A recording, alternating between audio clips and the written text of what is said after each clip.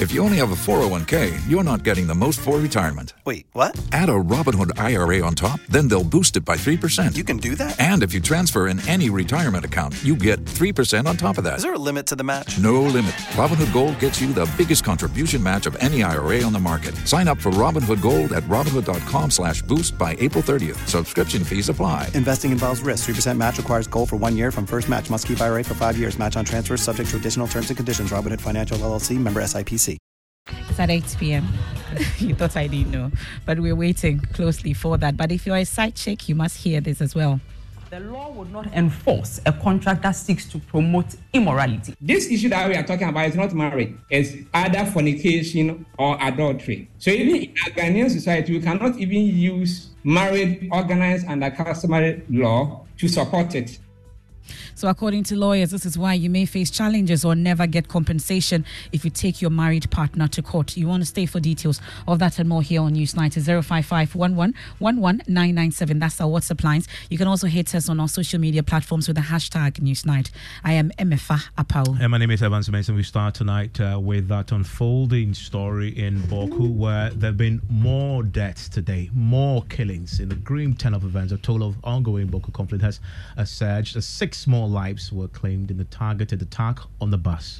Well, the assailants, marking the second such bus assault in less than a week, left 2 men and 4 women dead, unfortunately. Well, this latest incident follows a series of reprisals among the feuding factions since January 12th, contributing to a total death toll of 13.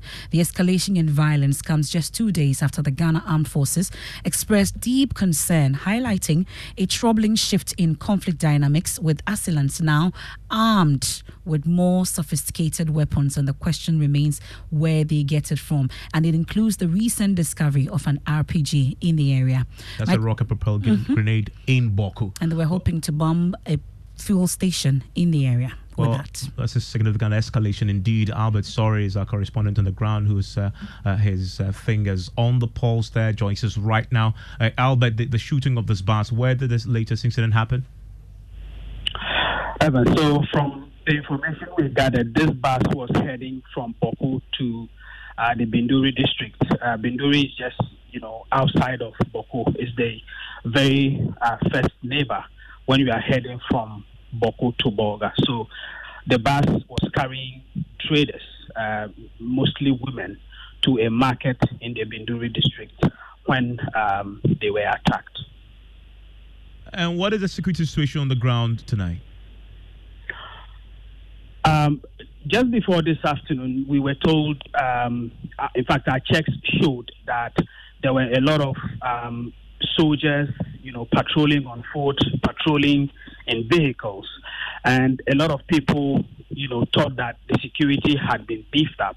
It's unfortunate that even when this was going on, then the attack took place.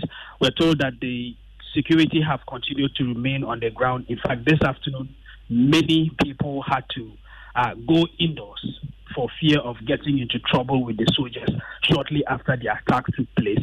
Others were doing it to protect themselves for their own security.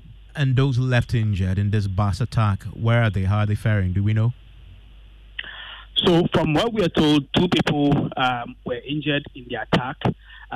As it is, we do not know where they are, which of the hospitals, but they should be receiving treatment in one of the hospitals in Boku at the moment. In the recent attacks, 2 hospitals have been the ones that victims were taken to, which is the private hospital called Vineyard Hospital, and the other one is the Boku Presby Hospital. But as we speak, we do not know which one of these hospitals the injured have been admitted in. And Albert, this is the second bus attack in over a period of 4 days. Friday was the last time a bus was attacked. People were injured. Then, thankfully, we had no fatalities. Today, we've had 6 people die. You have your ears on the ground. Any idea why buses have become the target since the reprisals started?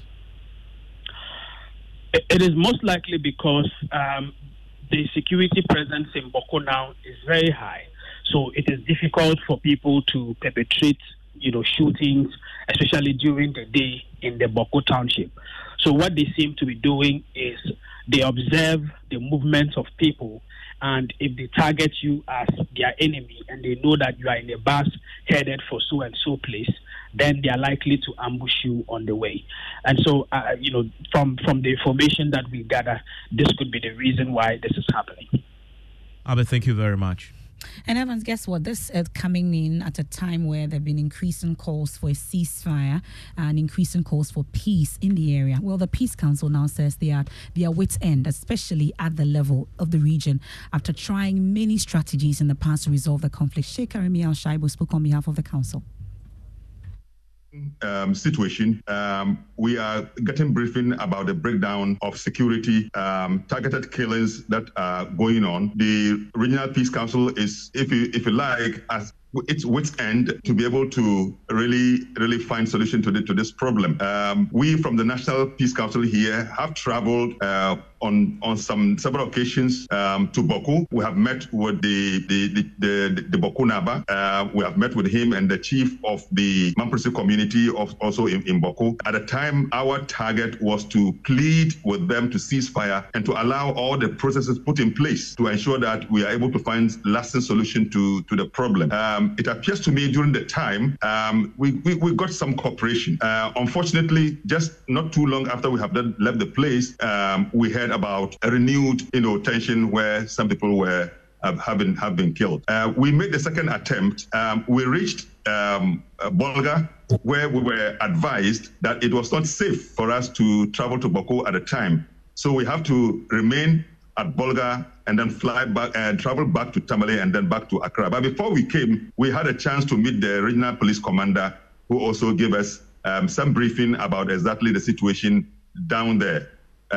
One of the things that he told us, which we find very, very disturbing, is about the availability of sophisticated weapons.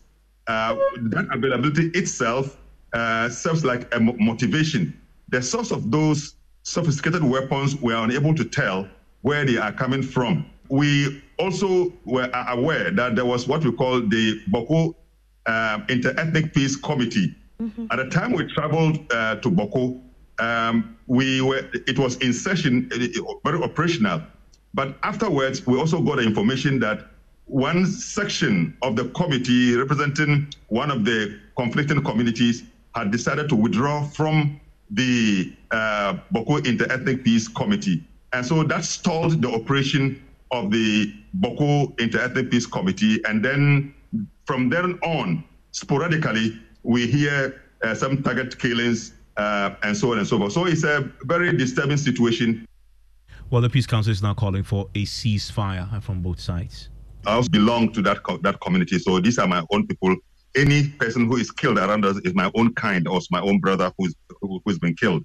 The Chief Imam also connects very much with that community.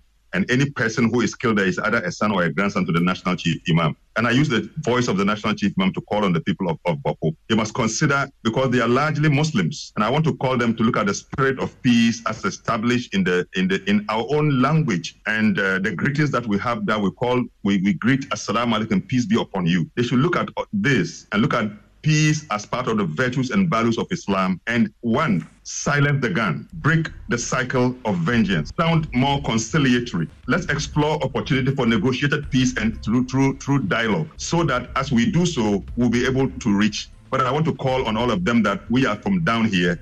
We want to call on them that we join them in the pain that they are going through, but that let's also through together. Last week we got an accurate picture of the situation on the ground from the security chief himself, the chair of the Municipal Security Council, Amadou Hamza, who declared Boko the most dangerous conflict zone in the world. And he says that knowing full well what is happening between the Palestinians and the Israelis, and he said Boko is the most dangerous conflict area in the world. Listen to him tonight, adding his voice to the calls for peace. It is time for us to put politics aside and face it and say that, look, Kusasis are our fathers, our mothers. Mampushis are our fathers and our mothers. There's a need for us to come together. Look, if you read the wording in Article 35 plus 5 of the 1992 Constitution, the Constitution therefore enshrines, and it is trying to ensure that the people of Ghana live in harmony, they coexist together, irrespective of whether your tribe, your race, your social standing, your economic status. It is not the case that Kusasi should be treated differently, Mapuche should be treated differently, Moshi should be treated differently. It is the case that we must work together to ensure there's lasting peace. And that is exactly the reason why I, from the beginning, was fighting that the segregation of the market shouldn't happen. I'm not doing that to benefit anybody. I want Mapuches and Kusasi to be in the same market, and I want them to be trading and talking to each other every single day. That is the only thing that can bring them broker peace between the two factions. So that's the worried MC there of the area. But what's the intervention of the National House of Chiefs in this particular conflict that's dated back to all the way to 1951? My colleague Samuel Kojo Brace joins us in the studio. He's been checking on the National House of Chiefs. Brace, you've been speaking with the reps of the National House of Chiefs. How concerned are they to start with? So I've been speaking to the President, Ojiahoho Yaojibi II, and he feels troubled. He tells me that they have, because of what's happening in Boko, fashioned a meeting on Thursday to decide on what the National House of Chiefs can do to bring about peace in the area. If you listen to the tone of his voice, the House seems very concerned, and that's why they're meeting on Thursday to decide what to do. He says when they meet on Thursday, then the House could determine what they as chiefs could also do in this whole thing. It doesn't look good, and so they are very worried. But how soon really is the concern as to when we can expect an intervention from the chiefs themselves after this particular meeting? So he says everything will be clear after Thursday when they meet. Okay. That's when they will come out with what they intend to do. So Thursday we'll hear from the House of Chiefs as to the direction that they want to take to resolve this matter. Okay. Samuel Kojo Brace there giving us details on the intervention or the form of shape that it will take from the National House of Chiefs approach, really. Well, suggesting an approach to end the crisis, security consultant Professor Kwesi Enin is urging stakeholders working to restore peace in Boko to ensure that the proposed solutions are free from any political interferences. He spoke on the AM show. This Boko crisis has been the extreme politicization of the resolution interventions. So if it's Party A that is in power, their approach to resolving the conflict is different from Party B. But the root of the conflict is the same. And therein lies my argument earlier that when the root of a conflict becomes overlooked, it festers, becomes intractable, then others begin to exploit it for their pecuniary ends. That is what we are seeing in so we need to take the politics out of understanding what the problem is. We are not looking at this properly because it is easier for us to claim it is Kusasis and Mam, it is chieftaincy, it is the youth, blah, blah, blah, blah. Okay, this latest incident, I think one AK-47 was retrieved. Where did they come from? Where are the leakages coming from? If we also take the last 18 months, my argument still is that the unfortunate people caught between this violence is not because of extremists, but it's because of criminal networks seeking to challenge, undermine, expand their territory. Okay? We can put all this into the mix and come up with some solutions. But this tunnel vision of ethnic conflict, of chieftaincy struggles, about land, blah, blah, blah, that won't take us anywhere. My assessment right now is that there are way too many stories and too many interest groups interpreting what has taken place for particular ends. So we would need to take a step back very quickly. And I think we have the institutional framework for this, particularly the National Peace Council, to quickly meet all the parties and to ensure that the truth is put out into the public domain. Well, we can now hear from the Deputy Director, Policy Monitoring and Evaluation of the Small Arms Commission, especially as to where these sophisticated arms are coming from and how the people get access to it. Well, JB Asante says the only way the tensions can subside is if the indigents actually give up their arms. No. So as a commission, as the secretariat, we do not retrieve weapons from the system. So like I said, that the commission consists of other security agencies. And that is what the police and the military are doing. They are on the ground, making sure that sanity and peace prevail. But a commission as a secretariat, we do not wield weapons, so we cannot just go into a community with this kind of situation to retrieve arms, even to find them. So that is one of the challenges that we have. And you see, until the people of Boko themselves agree or comes to the realization that they need to put the weapons down and begin to talk peace, it is very difficult, very, very difficult. You spoke to the doctor who had done a lot of research. He told you about how porous our borders are, the number of unapproved routes that we have. See, it is very difficult for the security agencies to be along all these borders. So, unfortunately, the weapons have already infiltrated into the Boko community, and that is what is being used to cause these mayhem. So we need, the people of Boko really need attitudinal change. We need to do a lot more engagement. We need to engage with them. And like the earlier speaker said, what Eltunfo has started to do, we all need to support him. We all need to see how best we can support them to get the two factions together, to come and dialogue, to understand, to let bygone to bygone. Well, if you live in Boku tonight, let's hear from you. 055-11-11997. How is this affecting you there? And MFA, we've heard some horrifying stories because, as you know, the public servants have deserted the town. Teachers have left. Hospitals do not have enough nurses and doctors in there. This is having real life impact on people there. I want to hear from those who are left in the town tonight. Talk to us. Send us your messages on 055-11-11997. That's our WhatsApp console. We get into the election headquarters now. This is your election headquarters. It's always brought to you by Petrosol. Petrosol clean fuel in full quantity. And in just about 11 months to the crucial December 7 general elections, and the lobbying for the vacant NPP running mate's position has intensified, while pressure continued to mount on flag bearer and Vice President Dr. Mahmoud Bawumia to make a decision. Well, tonight we're hearing from Joe Gatti, who contested Dr. Bawumia for the flag bearership slot and lost. He's cautioned the Vice President not to bow to the pressure. The outgoing Member of Parliament for Isikado Ketan constituency and former Railways Minister, also former Attorney General, has challenged Dr. Bawumia to show his strength and not to rush to make a decision. Mr. Gatti has ruled himself out of the race to become the running mate, but confirms the party's decision to select a running mate from the Ashanti region. I've been speaking to him for PM Express, which will be aired later tonight. You haven't even considered it? No, I think it's clear that the party has decided where the running mate will come from. Where is that? I think the thinking is that it should come from the Ashanti region. You agree with that view? Well, I mean, listen, I made a point that everything can be sold. What does a vice president do? Not in terms of delivery when he becomes vice president, but in terms of a vice presidential candidate. I think he answers questions that the president cannot answer.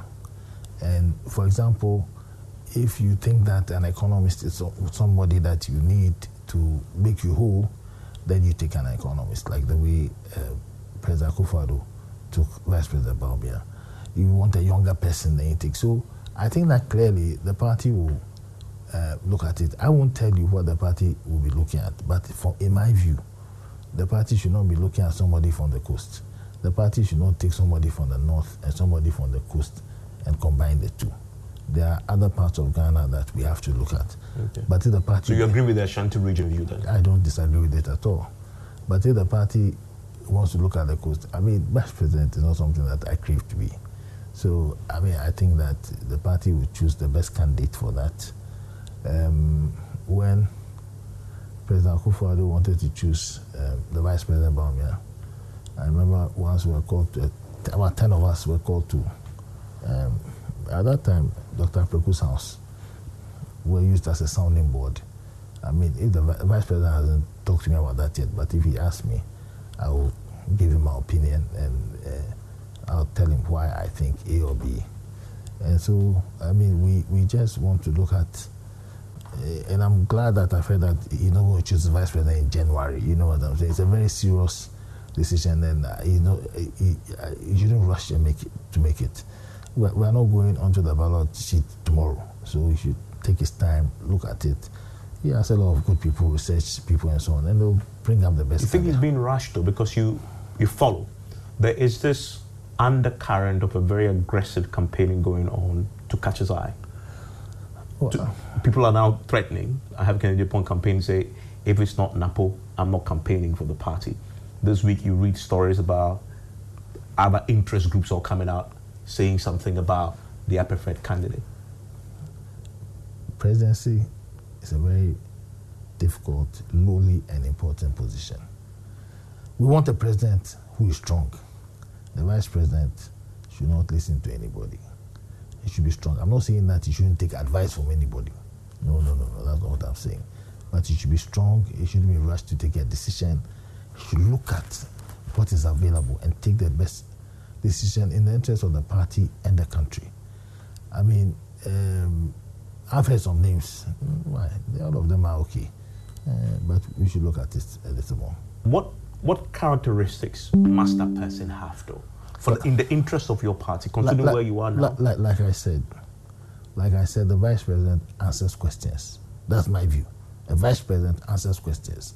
He can answer a geographical question. He can answer an age question. He can answer a gender question. The vice president can answer a political question. He can answer an ethnic question. So I'm sure that research is going on to see what questions need to be answered. So the vice president must answer that question, the major question of the day, or the major deficiency in quotes of the candidates. Okay. The person must be an addition, a strong addition.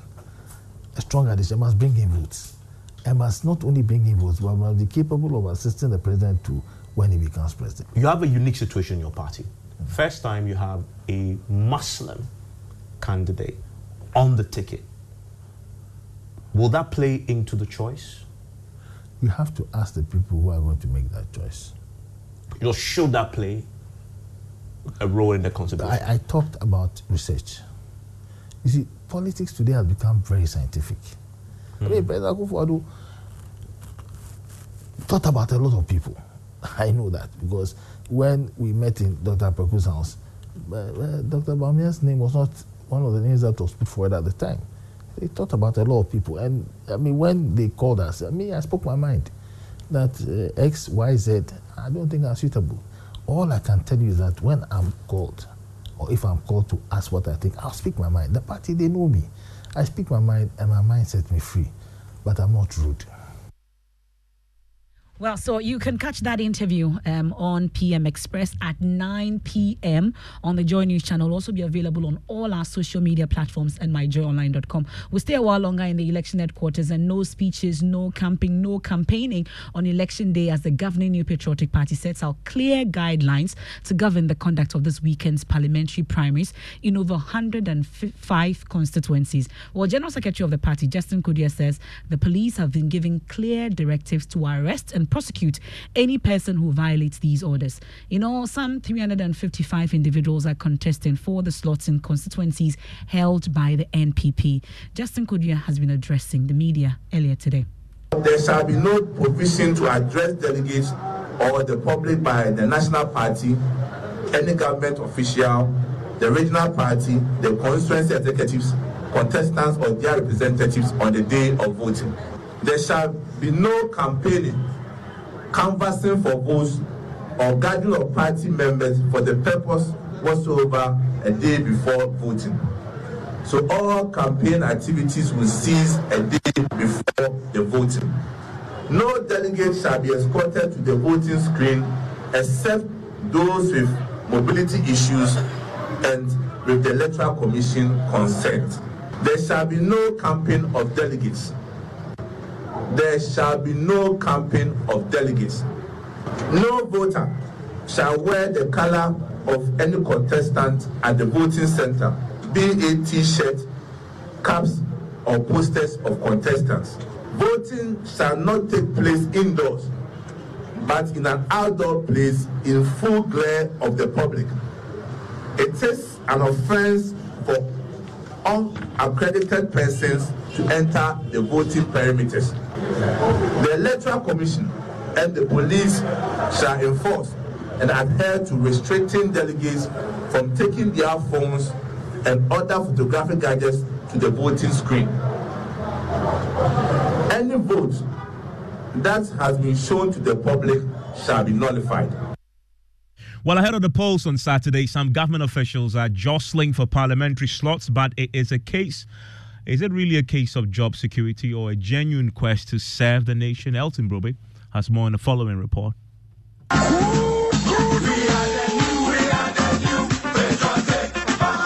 The MPP will seek to break the 8th electoral cycle with Vice President Dr. Mahmoud Bawumia in December in what is likely to be the most fiercely contested election in the country's political history due to several factors. For some, the uncertain outcome seems to be the driving force behind some appointees of government seeking to find shelter in Parliament. The Tana North constituency in the Ahafo region has two heavyweights battling it out. Special advisor to the Vice President, Dr. Gini Obuakom, is attempting to unseat the Water and Sanitation Minister, Frida Prempeh. I'm not coming in because somebody has failed or otherwise. I'm coming in because of what I think I can offer to the people.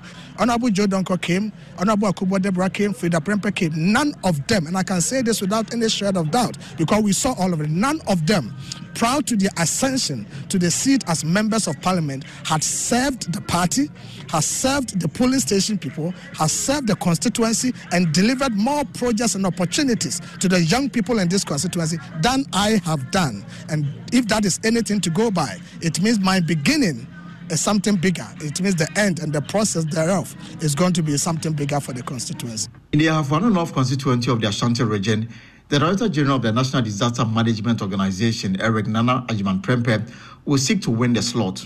A similar contest is expected in the Asante Akim Central constituency, where the Chief Executive Officer of the National Entrepreneurial and Innovative Program, Kofi Ofosun Ganza, is seeking to unseat the incumbent Kwame Eyimeduentwi.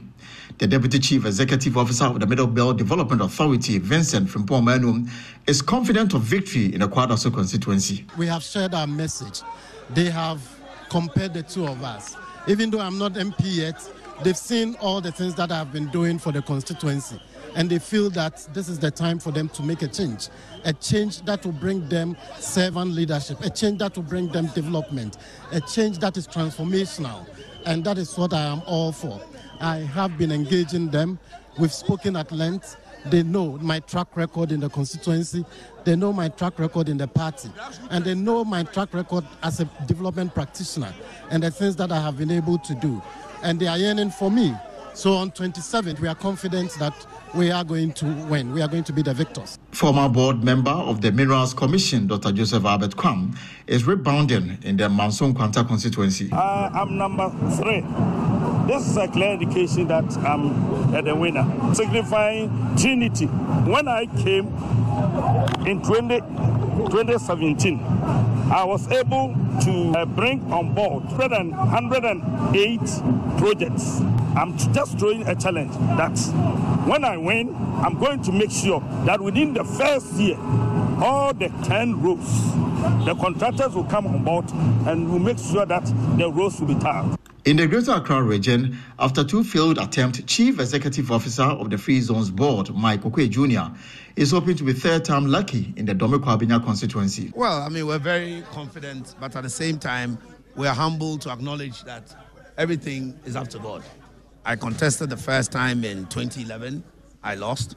I didn't contest in 2016 because I didn't want it to look like you are chasing a seat around. I wanted to give ample time for 2 terms before I came again in 2020. The incumbent MP, Sarah Dwasafo, is however not going down without a fight and therefore expects a keen contest with Sheila Opon-Sechi, hoping to pull a surprise. My chances are fantastic because I have just the one message for the Domeko-Abinya delegates, that we need a united front to break the 8. We need to take breaking the 8 seriously.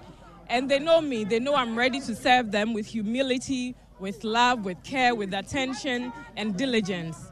In the Mion constituency in the northern region, the former mayor of Tamale, Musa Superior, is in the game. But that is why you don't hear anything about Mion, because we are running a very peaceful campaign, decent campaign.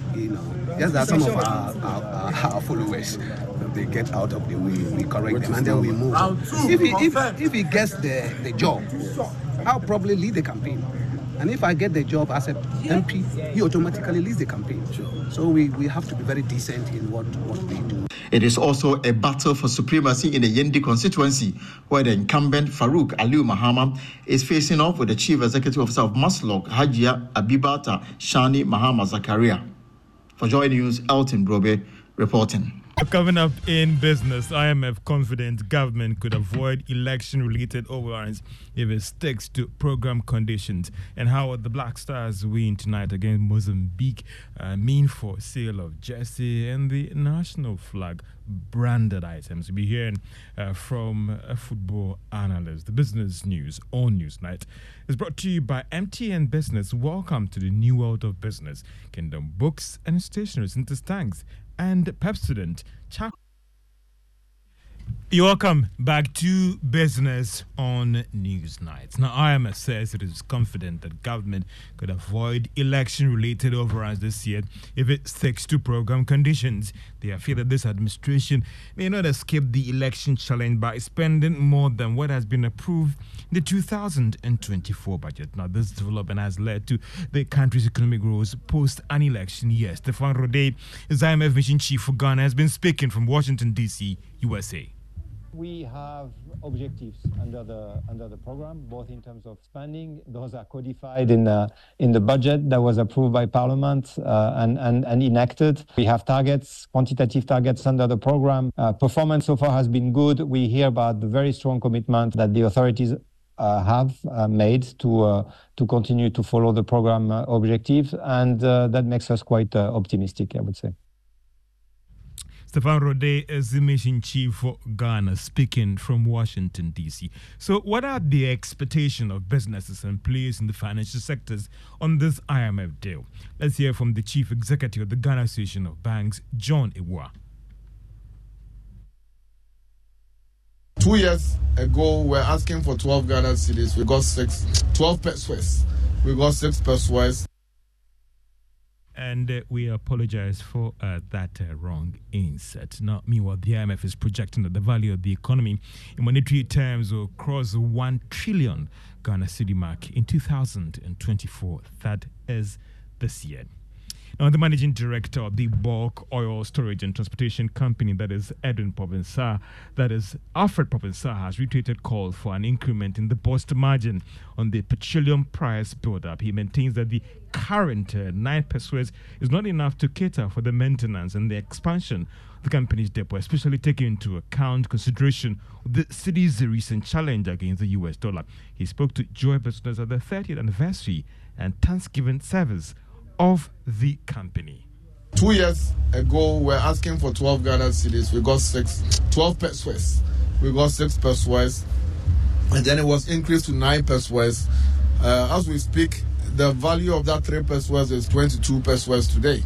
We are asking for 12 pesos. And we're not even asking for all the 22 pesos. So we still think that the boost margin is critical to the maintenance of the infrastructure, and especially if we have to expand that infrastructure to serve the people of Ghana, then we need to really make sure that the right thing is done. We cannot not ignore the fact that we have infrastructure in the most unprofitable regions in Ghana, unlike our competitors who have infrastructure only in Tema and Accra. And that is the managing director of the bulk or storage company, Alfred Provençal, speaking there. 2 other stories. MTN has expressed its commitment to contributing to the growth of the digital ecosystem in Ghana. Chief Digital Officer at MTN Ghana, Dario Bianchi, says the company would continue to help startups to grow and provide them with the opportunity to optimize their businesses. He spoke to Joy Business at MTN's Platform Accelerator Challenge Awards. We want MTN to participate to the digital ecosystem and to be a contributor of the growth of digital in Ghana. To the Platform Accelerator, we explain to the startups how to use Clinosis, our APIs, how to use Momo, of course, to collect and to receive payments, and of course, more important, how to build a micro app to be placed on Ayoba, our super app. So the startups were trained on how to use the APIs, and then they had few weeks to prepare and actually develop and put live an API. As the Chief Digital Officer at MTN Ghana, Dario Bianchi. Now let's talk sports, because analysts say Black Stars winning tonight and the qualifying for the next stage could impact positively on sales of the national team jersey and also the national team branded items. Now, sales in these items haven't picked up that much due to what traders attribute to the national team's performance at the ongoing African Cup of Nations. Dr. Tony Obeng is a former GF Association Council member, one of those analysts that we've engaged, says that this could also impact positively on the economy going forward. We don't do the mathematics of all, we don't do the statistics, so we are unable to pinpoint figures to support this. But seriously, football has a major effect on the economy.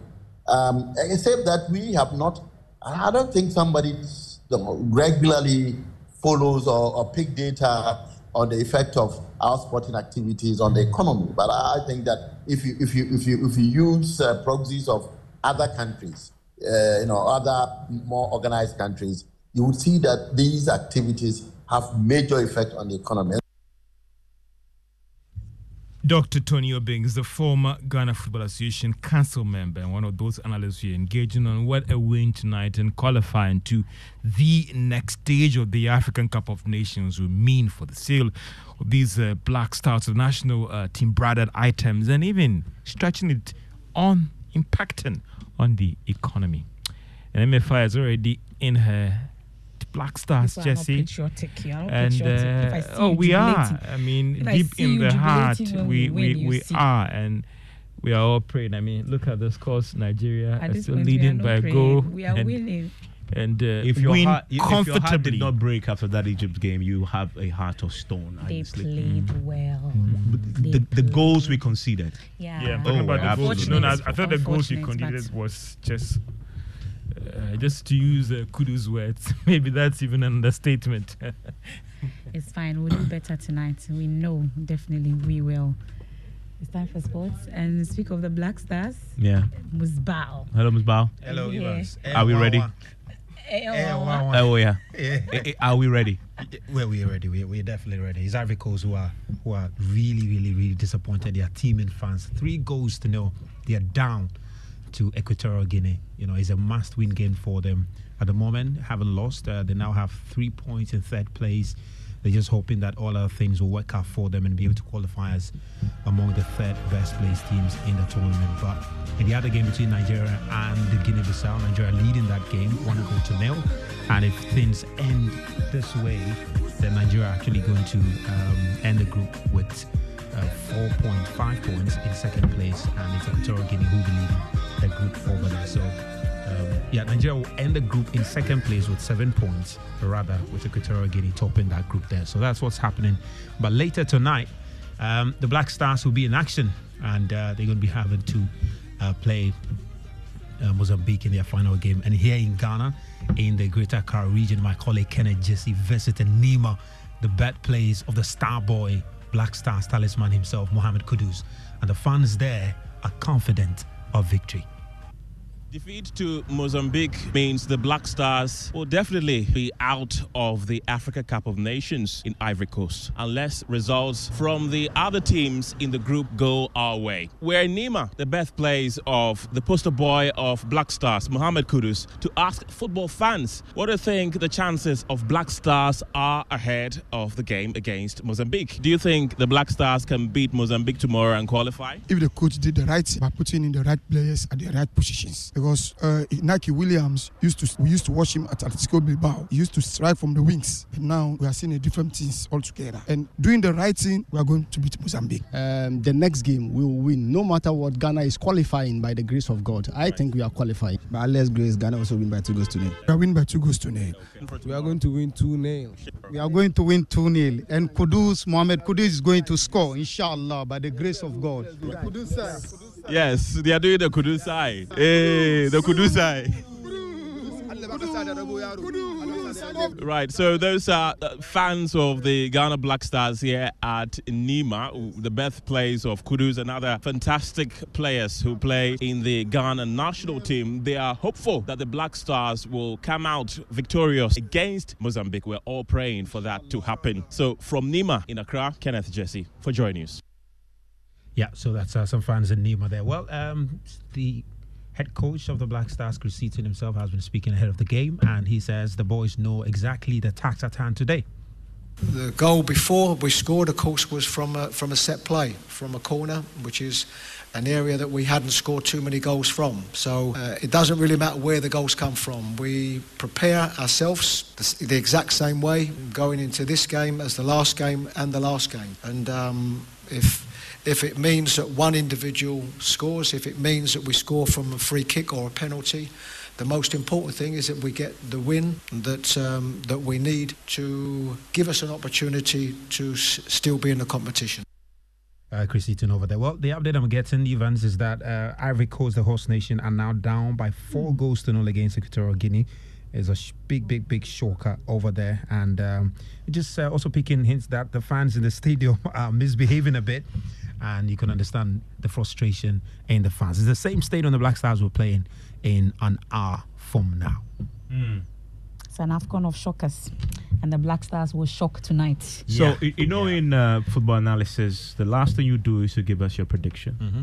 What's your prediction for tonight? Oh, we're going to win. I've been predicting the whole day. 3-0 win for the Black Stars. 3-0? Yeah. Against Mozambique? Yeah, against Mozambique, 3-0. It's the least we'll score today. 3-0. It's 2-1. That gives us 4 points. Yeah, 4 points. 4 points. And if Cape Verde... But to do that, we need to fix our defense. Yeah, we'll fix it. Tonight, the boys are ready. Prof in there? Yeah, he's going to be there. He's going to be starting, definitely. He's going to be starting. Yes. Kudus is playing. Yeah, Kudus is going to start. He's definitely going to start. He's a star boy. You can't bench him. He got to start. And the head coach of Mozambique has been making some very funny comments. He says Ghana does not have peace of mind, so they're going to make sure they disturb them. And we'll see if they will succeed at that. Yeah. You know, when the elephant falls, every animal hits it. Exactly. So it looks like that's what is happening to the Black Stars. But you see, this evening, we will win. But let's get onto the Labour front now.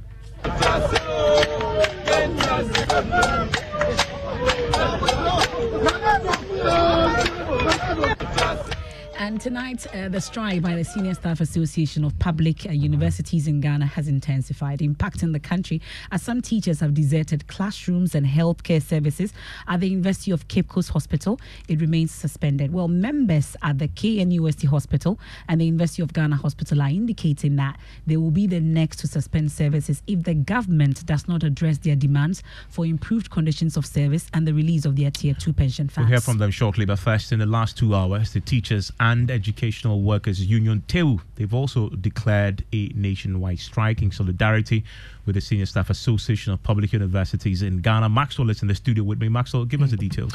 Yes, Evan. TEU says it is noteworthy that the demands for Tier 2 pension payment and the restoration of payment of stopped agreed allowances were among the issues listed in their petitions to the NLC in October 2003. TEU of TUC says it is by this statement calling on its members in the public universities to join the ongoing strike in solidarity and especially on the non-payment of Tier 2 pension contributions by government that is outstanding for 9 months. Evans. So this is expanding, going beyond the initial strike that we saw last week. Already we are beginning to understand the impact this is having on the public universities across the country. We start tonight from the Greater Accra region at the University of Ghana, where teachers at the university's basic school did not teach and essential services provided by members suspended. Kenneth Jesse has more in this report.